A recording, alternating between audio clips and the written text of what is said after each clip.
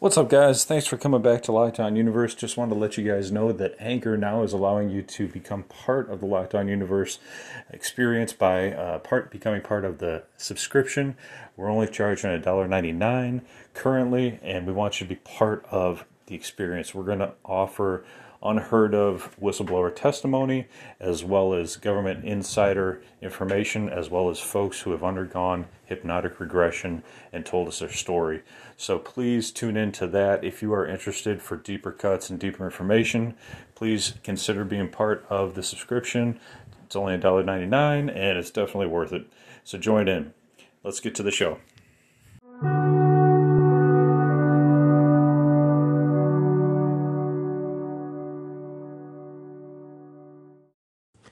What's up, everybody? Welcome back to Locked On Universe, home of the bizarre, peculiar, and unheard of stories of UFO legend and lore. Welcome back, welcome back, welcome back. Happy to be back. Hopefully you guys are enjoying your evening, as am I. Tonight, I wanted to talk a little bit about the powers that aliens wield. The many powers that they wield, from being able to walk through walls, to abducting individuals, transforming their atoms into being able to abduct them, and other powers. So tonight, I watched a movie I've previously seen, was released in 2013, called Dark Skies. If you haven't seen it, I recommend it. I mean, it's not the best alien sci-fi movie, but it's a good sci-fi movie in that it kind of gathers in a lot of different aspects of the alien phenomenon, and it kind of fictionalizes them to a little bit of a degree, but it captures the confusion of what it is to be abducted and a lot of the powers that go along with that. So it stars Kerry Russell. It also stars Josh Hamilton in the leads, and then it also has the very, very highly respected J.K. Simmons in kind of this alien expert role, who the lead actors go to and try to gather some more information about what's going on with them. So basically, the movie is about them being kind of initially harassed by aliens, and then eventually they have a showdown with aliens that are trying to abduct their family. So it's very interesting. It has a lot of aspects about alien power and alien lore. At one point in the movie, or at the very beginning, they notice that there's some food scattered all throughout their house. That doesn't seem to be too much of alien lore. I haven't heard that. That's more of like a bear coming into your house and kind of maybe having a little snack. But then what starts to happen is they have this geometric creation out of their food products, and what it does is it creates almost like a crop circle design on the top of their ceiling. So I thought that was kind of interesting. They also have a point where the aliens steal all the pictures out of their family photos in their front room, and then later on they actually brand one of their children with some crop circle like geometric designs. And then there's some nosebleeds, which we're pretty familiar with implants. And you know, then they also force all of the family to like go on these like sleepwalks out of their house. Now, it's fascinating because there's so many different powers that aliens have, and some of them are in this movie, and some of them are not. So let's talk about them. So one of the things that we know is that they can abduct you. They can take you outside of your home, through the walls. They can kind of change your atoms so that you can basically move through the wall up into their spaceship, through some sort of tractor beam. That's really fascinating. Another one is that they talked about in this movie is implants, and that many of us have implants that we're not even aware of. If you've been abducted, you most likely have an implant. It's an easy thing to do. It's an easy thing for us to do with cows. All we got to do is tag them. That's not hard to do, and then you have them tagged for the rest of their life. so you can see where they go, what they do, and track them. How easy would it be to put a nice little GPS tracker on somebody and see what they do, what their habits are? It probably has some sort of biometric component to it to see what we eat, what our biochemistry is, and whether or not we're the best suited for their genetic experiments. Boom.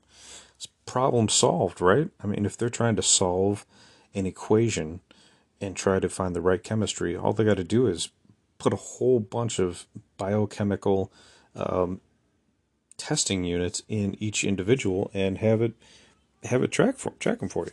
It's pretty simple. One of the most famous scientists is Dr. Roger Leir, who's one of the pioneers in removing these surgical implants. And what's scary is, like, in a lot of the podcasts I've done before, I've talked about one instance where one abductee remembers that they took his eyeball out and they put an implant behind his eye. Now, what's really fascinating about that is that if it's actually attached to the optical nerve, they could actually see what he's seeing and almost have it like a video camera. Instead of just a GPS unit, they could actually see what he's seeing. And learn from his engagement in his life, basically having an ongoing video representation of. So what other powers do they seem to have? Well, they seem to have the capability to touch an abductee, typically in the head, and be able to communicate a calm and sense of tranquility directly to the abductee's mind, and have it directly affect them, almost as if they were taking a medication, and it's directly given to them straight through touch. Many times, it's the insectoid or praying mantis type that can do this, and through one of my most recent podcasts, we talked about an insectoid who divulged that their entire species communicates through touch, and that they have extreme powers through touch, that their entire society they touch each other, and they're able to communicate through that methodology. So given that knowledge, it kind of makes sense that they're able to touch an abductee and give this information of calm to transmute or translate to communicate this feeling of calm and relay it into the human's mind. Now, in other cases, it can be a gray, but again, it could be that the insectoids were able to program the gray to be able to do that. So what other powers do they have? Well, we know that they have the powers of telepathy. They're able to communicate with humans on a telepathic wavelength.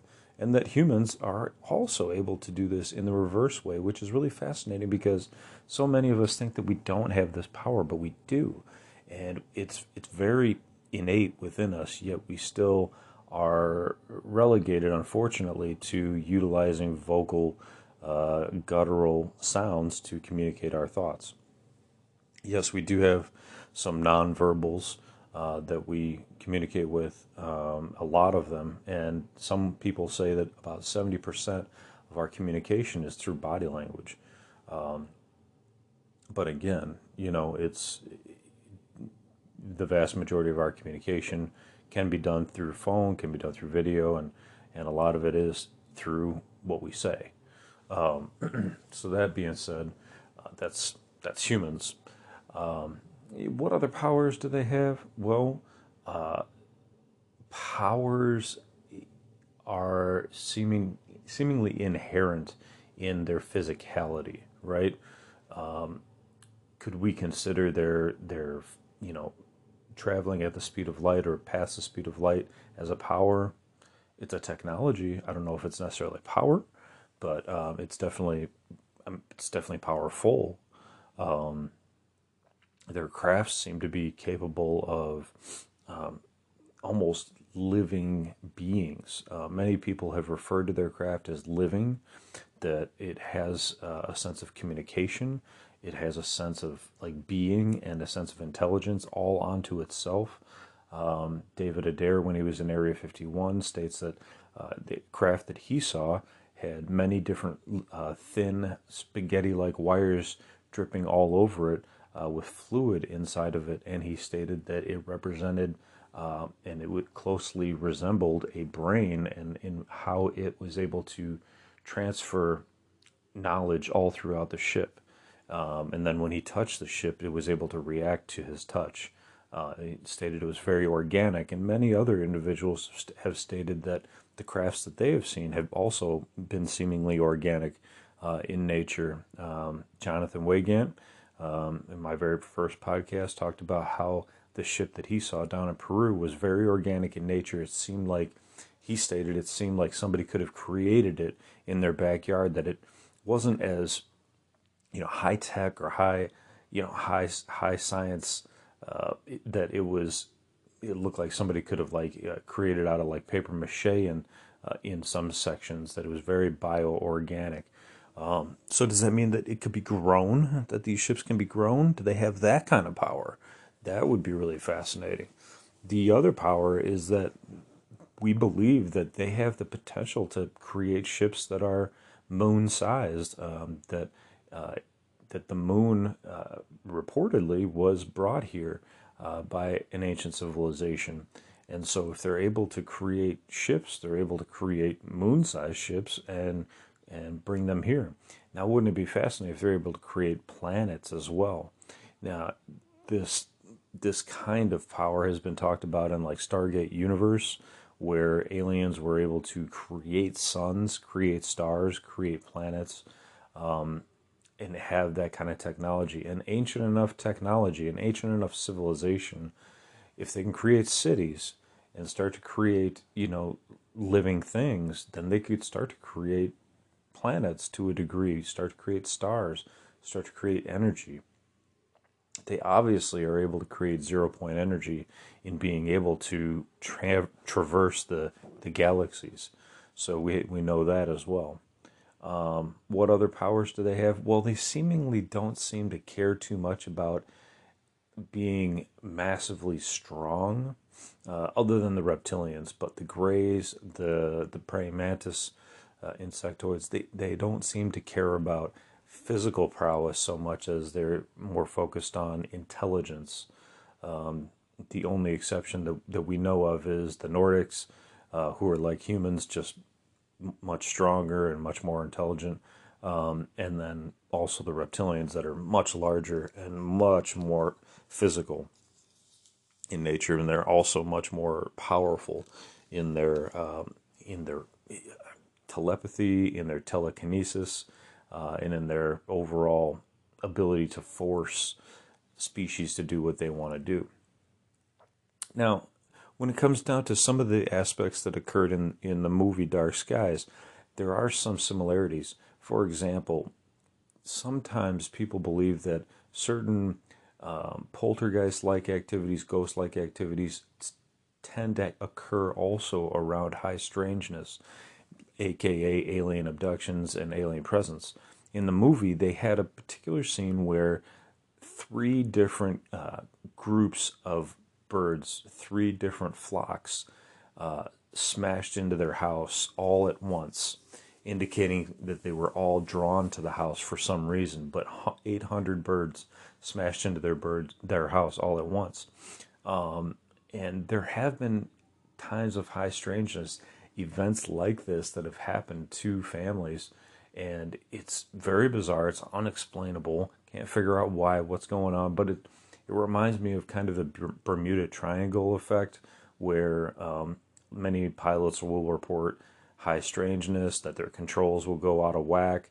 It's a geomagnetic anomaly, and many ships and airplanes have gone down in that area.